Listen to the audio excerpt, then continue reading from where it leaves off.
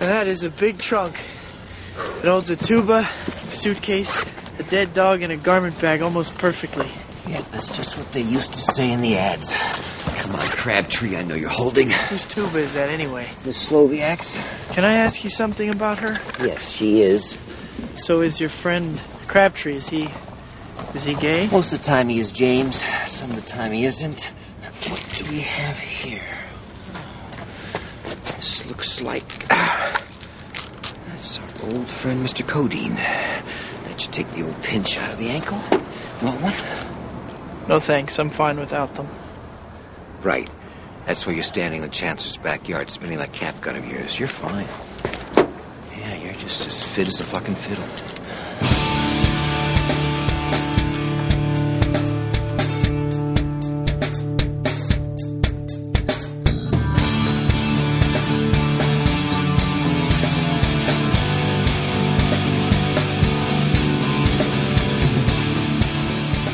Good evening, sir.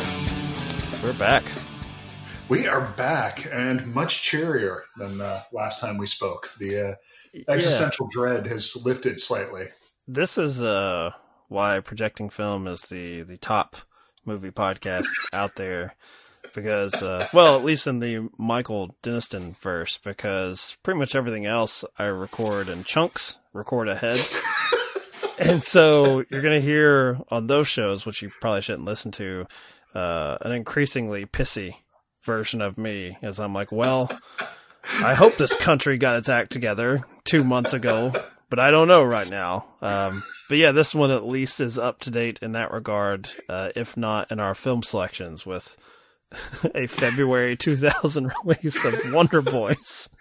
As we start searching through and getting to the bottom of the Tobey Maguire, Katie Holmes universe. So, do they have any more on that, or did we get to the bottom of it? I hope this is enough. I was just kind of pleasantly surprised because Wonder Boys came up, I guess naturally, last week when you misremembered poor Kevin Kline being in the Michael Douglas shoes here. I'm trying to imagine Kevin Kline in, like, Disclosure. I'm having a hard time. I think that would it'd be a much different film. Probably one that I would be interested in seeing, though, because the Disclosure as it exists, no interest in revisiting that. You know, as often as I bring up Disclosure, and I think I sent you a DM recently. Gotten to $4.99. $4.99 hit my price point in the the COVID recession. Got to be stingy, which I'm like that anyway. But as excited as I was to finally hit that price point, have I bothered to watch it yet? No, is the answer to that question. Maybe I will soon. But does it just feel good to know that it's there? When that moment hits, that it'll just be immediately accessible. There is something to that, because I was actually boring my wife, as I often do. I guess, fortunately for her, it wasn't in like the bedroom where she actually has to be bored, both on an intellectual and physical level with what I'm up to. This way, she can still be on her phone, mostly ignoring me. But. Well, that's not while you're in bed. That's what mine does to get through it. So it brings out the phone. I hope it's not a large phablet style phone that could concuss you in case she dropped it. We were talking about the Criterion collection because it's one thing that would obviously bore my wife. But I was sort of lamenting that they put so much thought and care, and we probably put way too much thought in the presentation of them, because that's kind of what they're meant for, is the aesthetic of having them on your shelf. And I was just saying, like, if I'm honest with myself, like, there's currently a Criterion Collection sale going on. I don't know if it's Barnes & Noble, but it is. Yeah. Over the last few years, I've not really participated in those. Unlike the, I think, Captain America shirts we talked about last week, these make pretty nice Christmas gifts, even though for the most part, a lot of my collection remains sealed and unopened because I could probably watch it on an app somewhere. So we were talking about that in regards to, like, sort of the things that we keep, but we, in some ways, it's like a girlfriend that we've not yet broken up with. Like, you can feel yourself kind of moving away from, moving on. And I felt like with the ice storm in particular, like when we talked about last week, after having to let go of that one. I don't have that one, but it would be one that would bring into question as far as like, do I need it? You can dress it up, but is it actually for me? Like, if I was going to condense this down, what would my shelf look like? Yeah, there's every once in a while I go through that and I look at them and say, I could easily trim this down to, I don't know, 500. Go 365. Give yourself one movie a day for a year, and you can only buy one if you're cycling one out. Because there's stuff in there that I'll literally never watch again. I don't know which one those are, but there's a couple of them. I have a pretty good feeling that I'm not going to crack open SWAT with Colin Farrell anytime soon. So, and here I am saying, baby, don't ever take SWAT from me. Like that one. LL Cool J, Colin Farrell, that stays on the fucking shelf. But I will say this, Wonder Boys, just to kind of talk about the film at hand for a moment, it's something that could use the Criterion treatment in that it has one of the most unforgivably bad posters of any film. I'm staring at it right now. It's so bad. Do you know who Jeff Wells is? I guess you would call him like an old school movie blogger, because he was one of the sort of early adopters of the internet. I think he wrote for Entertainment Weekly, like we're talking like in the early 90s, maybe Premiere Magazine. Okay. He's only known now on film Twitter as like a Gran Torino like Eastwood character. Actually, that's probably doing him more of a service. That's making him sound cooler than what he is.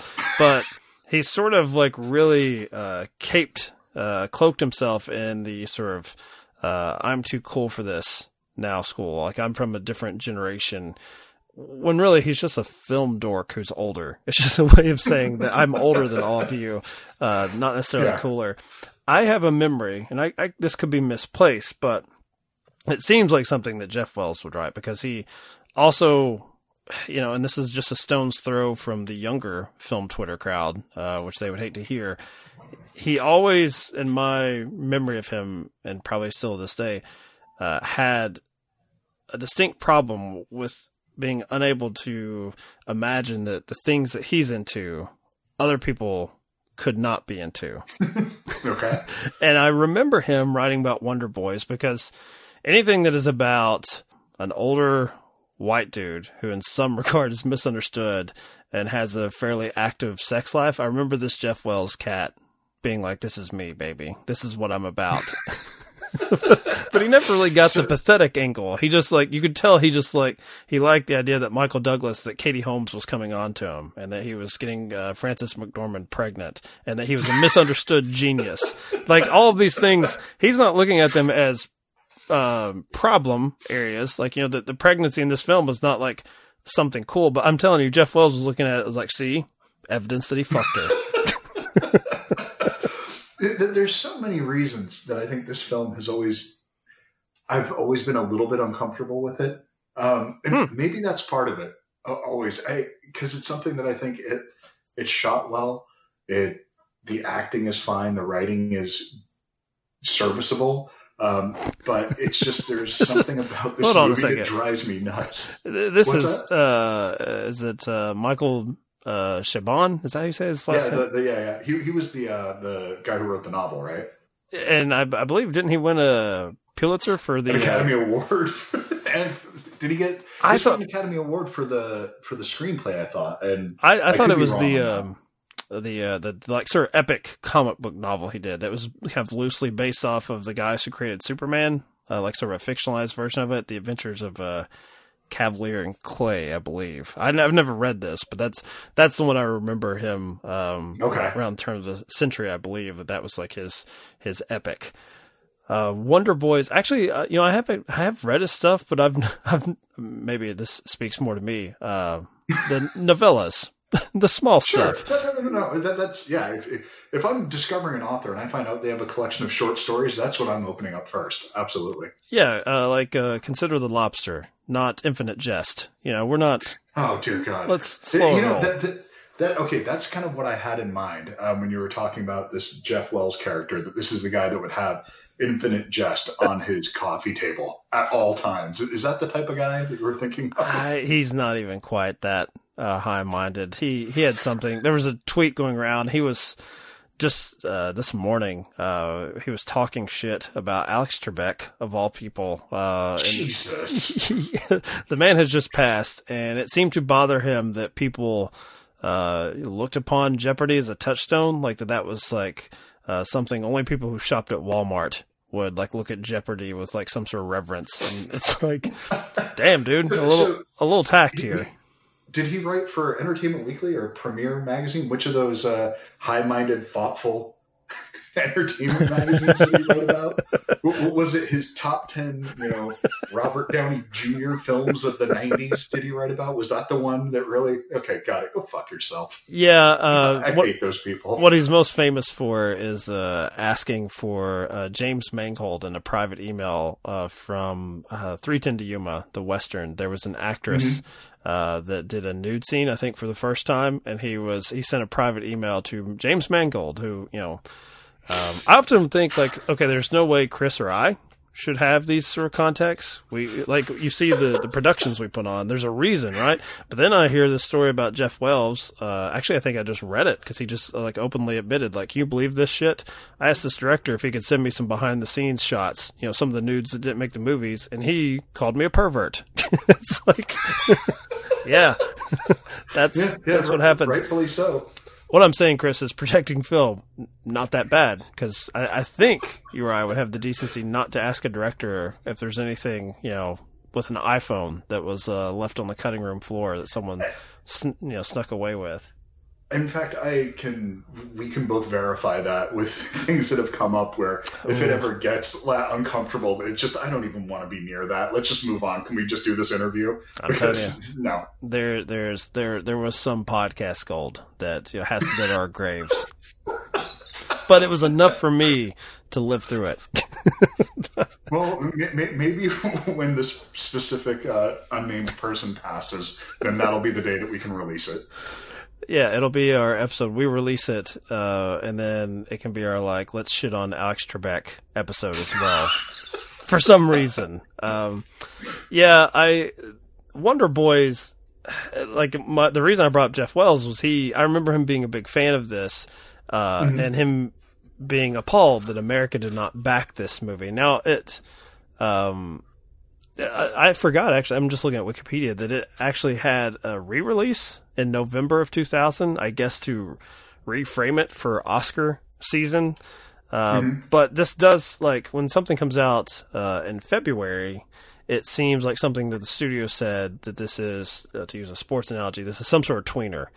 And I think that's what I like the most and the least about it, Chris. Because it feels like not high-minded enough, but it's like, it's an adult dramedy, so that means we've got to get awards attention, because otherwise what's it for? But it's not really high-minded, though. I was gonna say there's a lot of gags. Yeah, there's a lot of bits. I think of Robert Downey Jr.'s character in here. As far as movies not dating well, all the trans stuff in here, I don't know if they would feel this movie wouldn't get released how it is today. I'm fairly certain people would be pissed off at this film. Yeah, I didn't have as much of a problem with that as I think just there's general slightly racist undertones as well. I was going to say the general the gay guy has to be extremely oversexed sort of thing. That's that too. Yeah, that's the thing, because that's the sort of through line of his character and how he's led to this now college student that he can bring to bed with him, and also it seems to work with this agreement that after he beds him, then he'll make his career post Harvey Weinstein. Not totally comfortable. The sad thing here is that Michael Douglas as the one that is pushing away Katie Holmes with her hot for teacher thing. Thank God for that. And through all of his problems and him being sort of perpetually stoned and adrift as he's facing writer's block, I'm glad that they don't even the film nor the character seems to ever entertain the notion of sleeping with her. In fact, when he's actually aware of it, it seems to scare him. But for the most part, he's just generally oblivious to her, and she's just one more person sort of asking for his time that seems to bother him.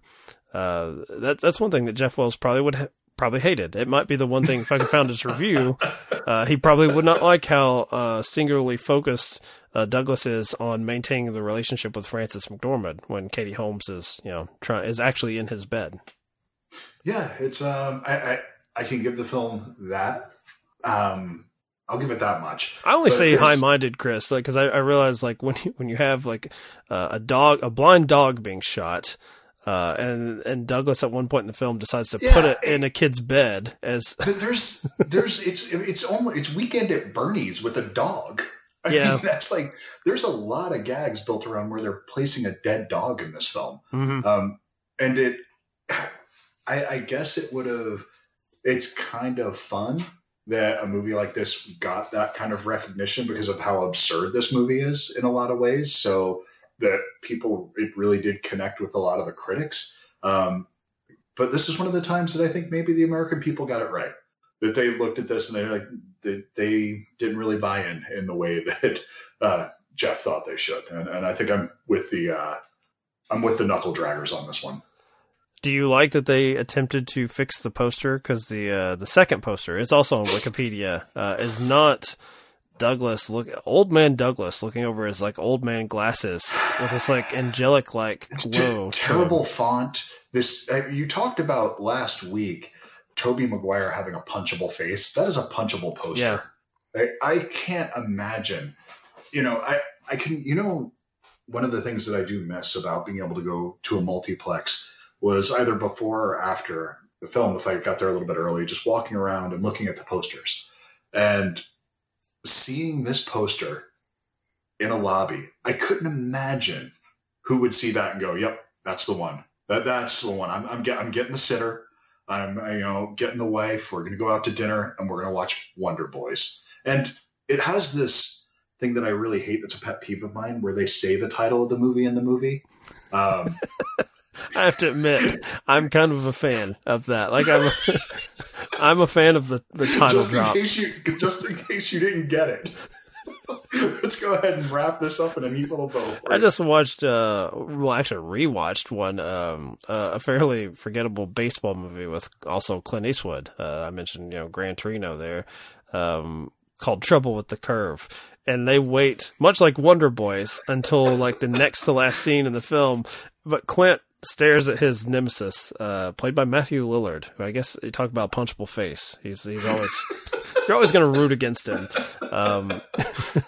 Sorry, SLC Punk, but he has vanquished his foe. He has chosen the better baseball player, and he turns to Matthew Lillard and says, "Now that's what we call trouble with the curve." And it is so great, Chris. It is so good.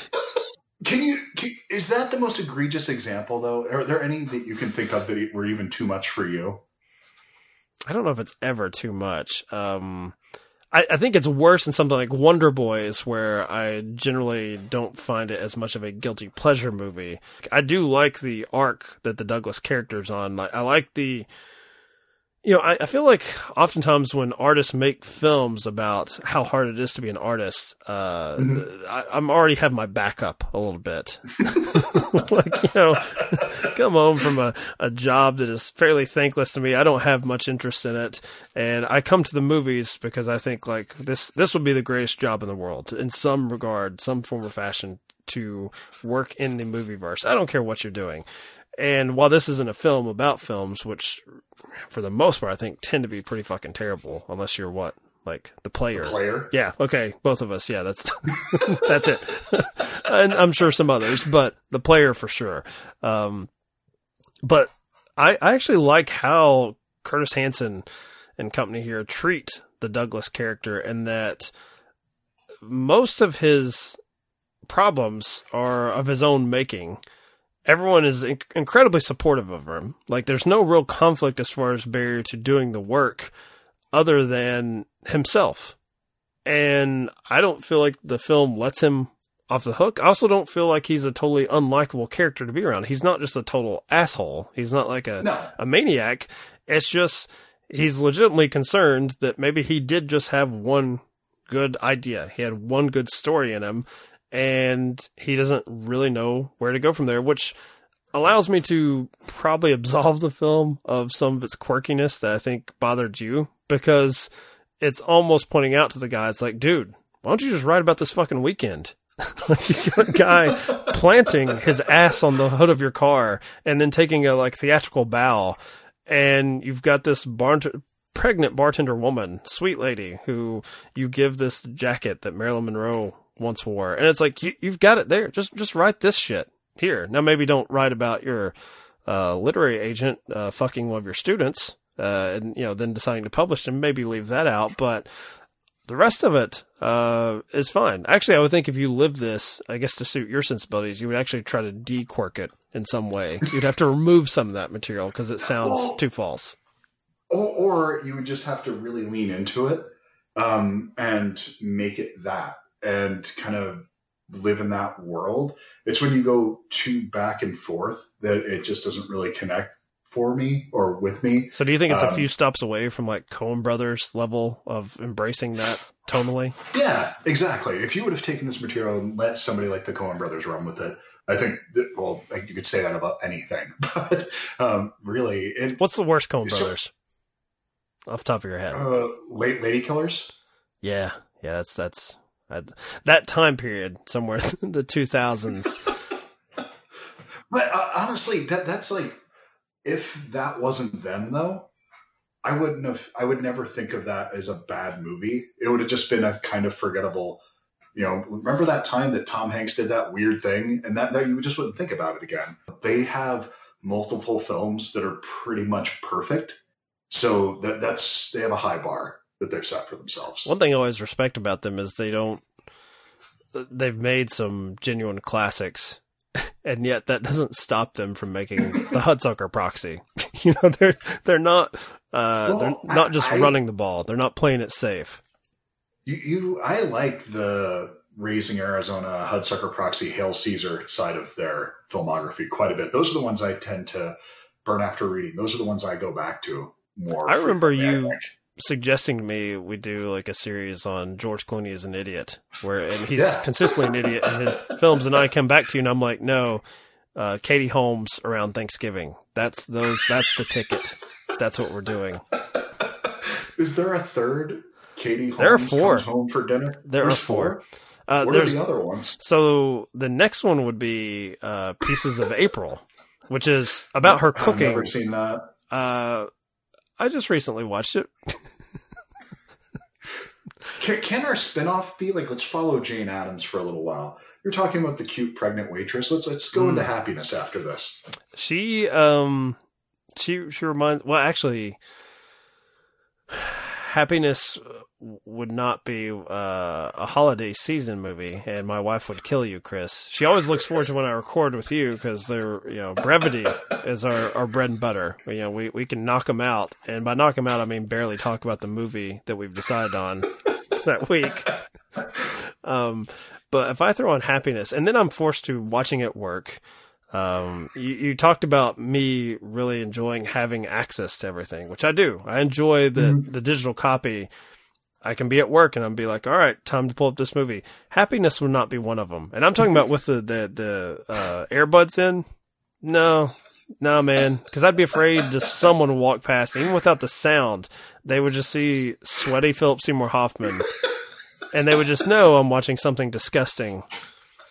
Can't do that. I've got another one that I'm supposed to watch for a podcast, a De Palma movie. Can't do that either. Which one? Oh, no. Doesn't matter, but... it doesn't matter. Femme Fatale, which I've never seen. You don't need to. Well, I spent $5 on it, so I'm going to now. I'm pot committed. I'm sorry? I've also got Disclosure on my phone just for that time. Just for I want Disclosure to be in my pocket at all times. just throw on Body Double, and you can lie. Got that one too. Read the Wikipedia. Throw it on. Read the Wikipedia. You'll be covered. You and I did an episode on Body Double, and I think when we got to like the chainsaw, we were like, "Well then, just doesn't matter. Anything can happen here." I just remember the guy on the cordless phone in the beginning of it. That's the thing that always sticks out in that movie for me. Melanie Griffith for me.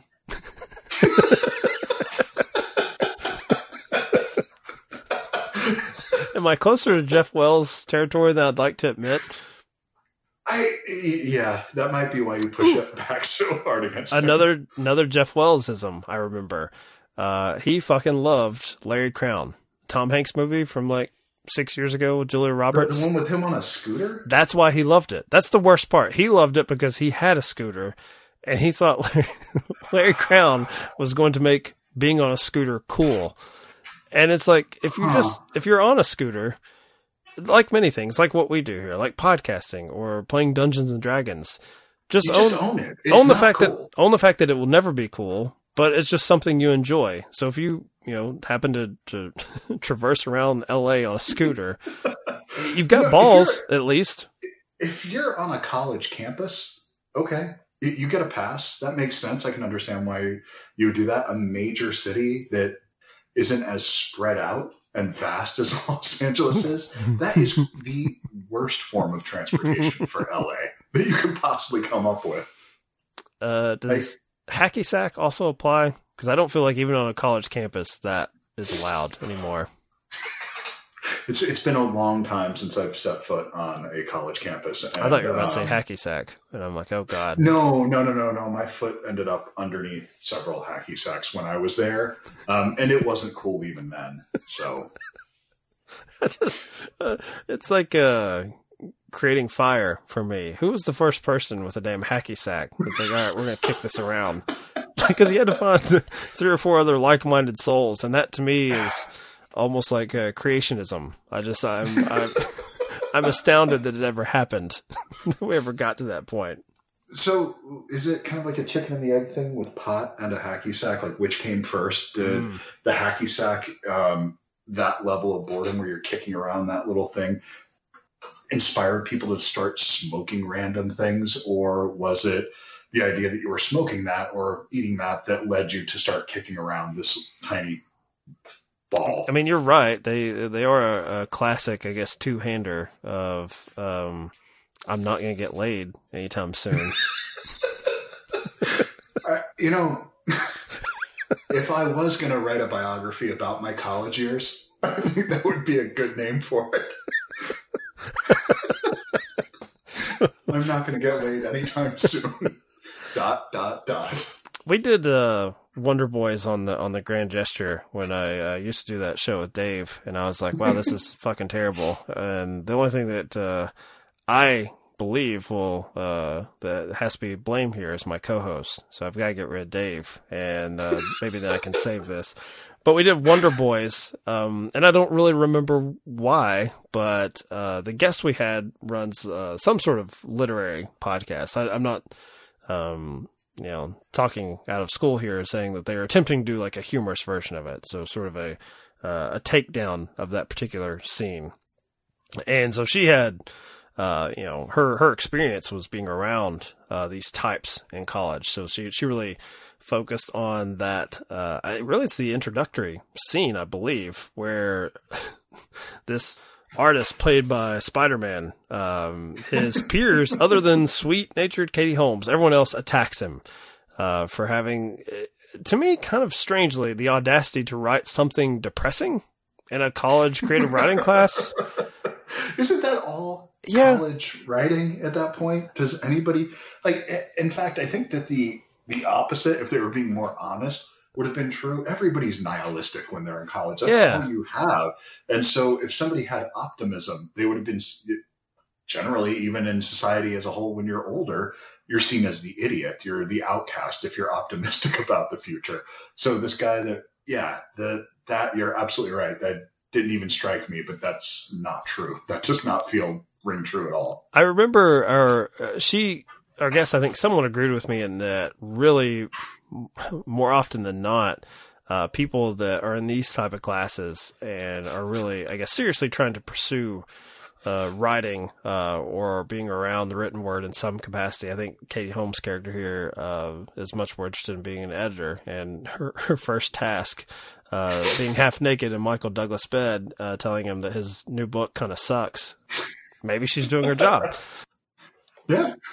But I guess her criticism went somewhat in agreement that Tobey Maguire's character, there's far more of them, and that's part of the annoyance. Like, that she felt it was somewhat dishonest that he would be the star pupil character as opposed to one of many writing very much similar things that would just get on the professor's nerve here, especially a respected published author as played by Michael Douglas. They would be like, God damn it, another one. Yeah. Yep.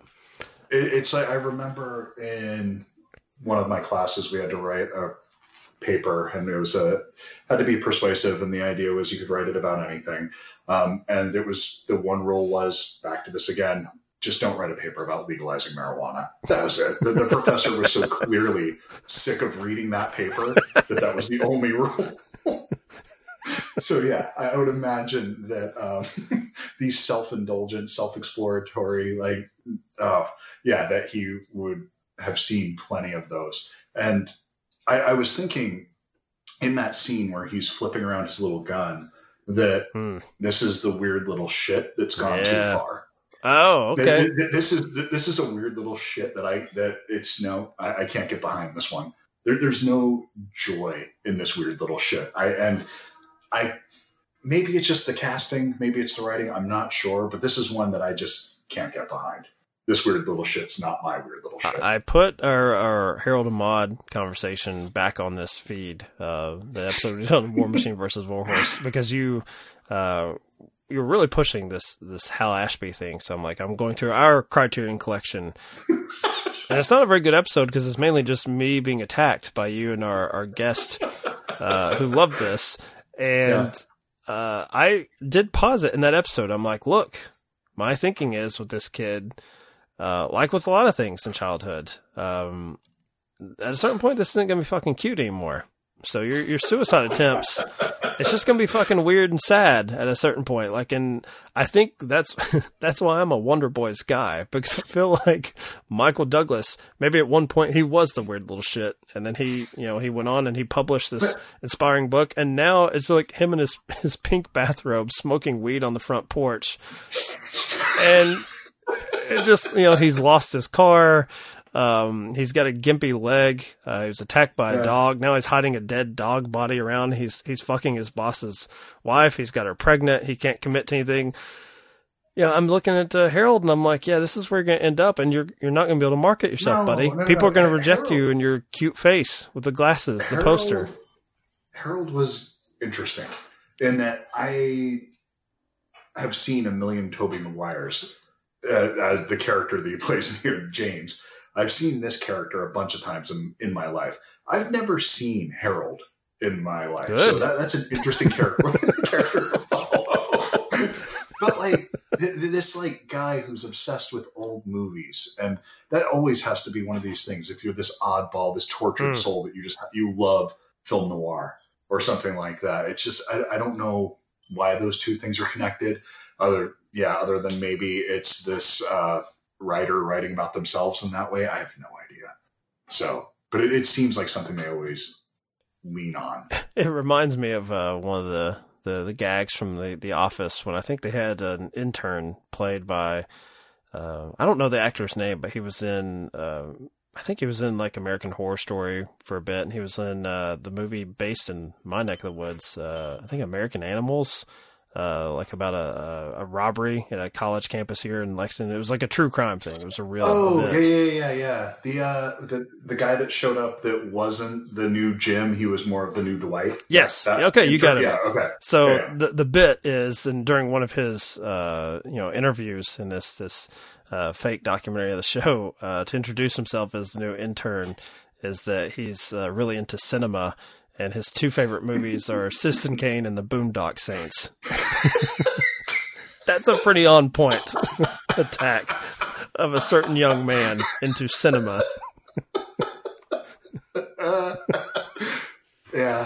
I think we're going to get a lot more of that with Mank coming up. So, I think I saw poor JD Duran of In Session Film, and I hate to agree with him because he has terrible opinions on things, but he lamented that we may now get hot takes on Citizen Kane, which I don't really like. I like hot takes on Wonder Boys. That's what I like because they're lukewarm. No one's asking for them is the reason. I want hot takes on something no one's asking for, not what's topical. But it got into that conversation of, Citizen Kane overrated or not. And I'm actually of two minds of it. I'm thinking like, well, if you're kind of known as the greatest film of all time, where someone who really likes the Boondock Saints also has to like put in Citizen Kane just to sort of like elevate himself or make himself sound respectable. Citizen Kane, like Vertigo, which I prefer, and I saw when I was younger and I really fucking loved. Both those things have to be overrated. The Godfather has to be overrated. You can't say it's underrated at this point. All of the above, though, are really entertaining and rewatchable. None of those are bad movies, so it's fine. But you can get to the point where it's like, well, you've won all the acclaim, so the only thing that someone could write or say now to get any sort of traction is probably to attack it, and it may be disingenuous. But that's kind of that's the problem with wearing the championship belt there. Well, putting any of these things in order like that, list, best of, Oscars, anything like that, where you're taking art and making it into a horse race, I think it kind of takes away from something, and it doesn't really mean anything at the end of the AFI list. Is kind of a cool list to look at if you're trying to, educate yourself on film history, so you go through and watch a lot of these, but your own personal reactions are just as valid as anyone else's. So I don't know. I don't care if something's overrated or underrated or whatever your particular take on it is. If you can shed some light on it that maybe I somehow haven't heard about Citizen Kane at this point in time, awesome, great. I'd be happy to hear it. But really, there's probably not much else to say at this point. I mean, we try here on this show. We try to do. I think we go to the path of least resistance by going to stuff that nobody cares about, nobody wants to talk about. And even then we get distracted. Yeah, I'm like, all right, Chris, definitive take on Swim Fan. Let's talk about Parenthood for some reason. We didn't go to Dawson's Creek though, and I even thought, should I watch like an episode of Dawson's Creek just to have that in my back pocket? Do I need it? No. Well, I can't believe we went this far without talking about Larry Sanders Show. Because, we've threatened to do these rewatch podcasts. I think that's the move right there. Because that's just, I would actually enjoy that. That's not really how we do podcasting, though. First off, we threatened to even release a podcast. That's the first threat. And the second one is like doing stuff that we enjoy. It's like we can't get the blood up enough. No, there just has to be something where my dives into senility cause me to misremember films. And that's the call of the week. So I find as I get older that I'm more combative with my own brain about like, well, fuck it. That doesn't deserve to be remembered anyway. Like, who cares? Like, I'm saying Wonder Boys, as much as I like it, it's fine if you misremember it as a Kevin Kline joint. Whatever. Who cares? Yeah. I mean, what I really should have remembered was Frances McDormand, because she's just great in everything. So she's the opposite of Katie Holmes in that reaction where you said last week, everything you see her in, you have that reaction where it's just like, yeah, okay. She's essentially like a ficus in the background, where she's, just set dressing, and Frances McDormand is kind of the opposite of that, where she elevates anything that she's in, and all the scenes that she's in here. The actual relationship between her and Michael Douglas is the one relationship in the film that I definitely got pulled into, and I would have liked to have seen more of that. I don't feel like we can do more Katie Holmes now. Like, you called her a damn ficus. That was you. I don't think I said the word ficus. I find that offensive to whatever the fuck her name was in Dawson's Creek. I can't remember. Okay, this week I'm the heel. Okay, got it. I'm trying to take some. I'm trying to shoulder it. I'm wondering why, Dawson, that's the title of the show. Pacey. What was her name? Why don't I remember her name? Joey? Joey. There you go. I don't know what we'll do next. I feel like I kind of want to watch The Man Who Wasn't There. You've seen that one, right? Of course, with Billy Bob Thornton. Well, that's Frances McDormand is like the ultimate sex bot. Yeah. That's her playing a sex bot. Actually, is she kind of like that in Raising Arizona too? I feel like she's kind of a little bit. Yeah, that's how I like her. Cue the Dawson's Creek music.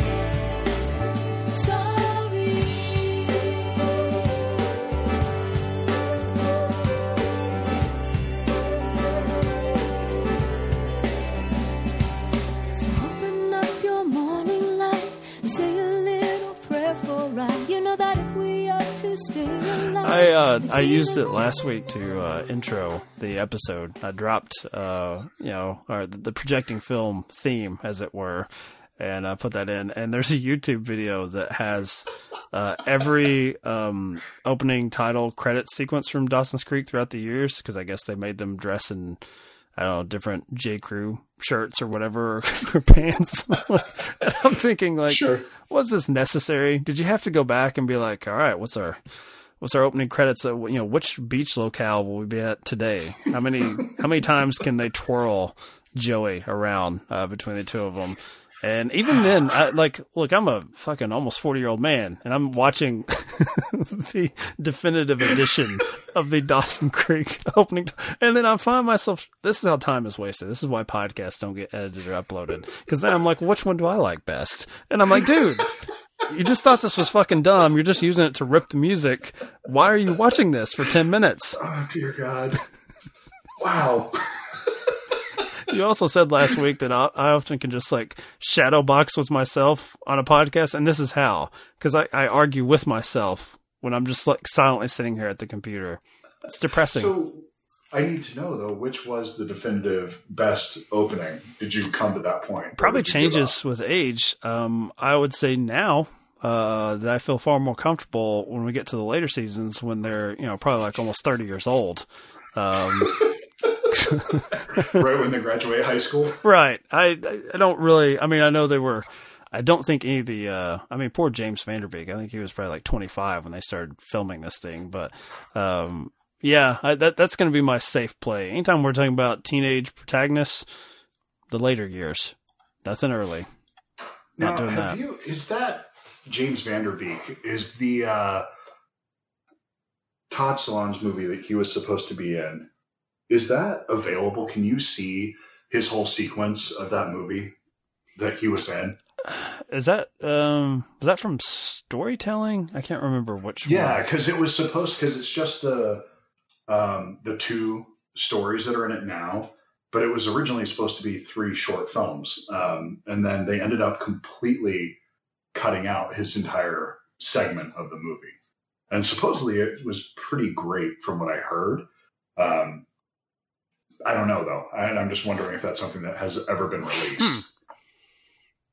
Yeah, I don't know. I'm looking at it now. There's a playlist article from 2010 talking about his missing scenes. So I'm guessing, was that just like a narrative decision? Because they're saying the film is only 87 minutes long as is. So it's not like it was, running at 210 and they're like, well, we got to lose this sequence. Basically, it looks like Solondz is saying that it was on him. It was just like from a script writing perspective that, what's he say? He has a problem that when I write scripts, I always think, of course, this is genius. But then when I'm in the editing room, I'm thinking, why did I do this? So I appreciate this. This is, just, I don't know if that speaks to Dawson being bad or just, it seems like he's trying to shoulder the blame. It sounds like it. Because if you look at the films that he's made, how off the rails could it have possibly gone? That the guy who made Happiness is saying, the guy who made Wiener Dog is looking at that and saying, like, no, that was a bridge too far. Or was it just like completely normal? I don't know. Because it seems like that between that and the Rules of Attraction, Van Der Beek's film career was cut off short. Yeah, I tend to like Rules of Attraction more than most. I actually like it a lot. But I wouldn't say that Dawson's giving a natural performance at all. Like, you know, he's outside of his comfort zone, but he's trying. Yeah, that's it. I mean, you can see the effort, which I think probably would be offensive to some people, whereas I just appreciate it. It's like why I appreciate Tom Cruise. Like, you know, I can see that he's really into it. Whatever ridiculous plotline he's in, Tom Cruise is like totally buying into it. He's not winking at the camera. You know, he gets up early in the morning. Mm-hmm. He is up and he's working. Whatever nonsense he's in, absolutely. And I guess there is a little bit of work ethic there. And I think he's a perfectly fine actor.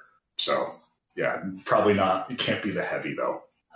I'm going back over the salons first, as it were, and I stopped at Happiness. I realized I've not watched anything after Happiness. You haven't seen Storytelling? I have it open. Nope. Also. Dark Horse is pretty interesting. I've never even heard of that one. 2011. Nope, I didn't even know what that was. Wiener Dog was kind of a big one, though. Someone warned me off of that, and I can only assume because something bad happens to a dog in it, which I know is weird because I'm speaking. You loved Wonder Boy, so how much? Yeah, I don't. And I think we did an episode on John Wick. Yeah, but he, you know, what was the Richard Gere movie with the dead dog in that one also? You did a trilogy of dead dogs. And it, you know, that was me confronting, I guess, my fears there. But you know, when we're getting into dark comedy, the Richard Gere one was a melodrama. It was like the fucking Notebook between a man and his dog. And John Wick, he kills everyone for killing his dog. So I'm like, I get the bloodlust of that. I don't know. I just don't trust Todd Solondz that he's going to handle it with the grace that I need a Todd Solondz joint to handle the death of a dog. Just don't see it. I don't know. You put your faith in Keanu, I'll put mine in Solondz. And I think that's okay. Yeah, this is why you're a Harold Maude fan. This is it right here. Well, that was 46 minutes on Wonder Boys right there. Well done. Nailed it. In fact, we needed that last 10 minutes because we were way too focused on Wonder Boys for way too long. I did feel like we needed curveball material. Like, you know, give the people what they want, which is never what's on the title of the podcast.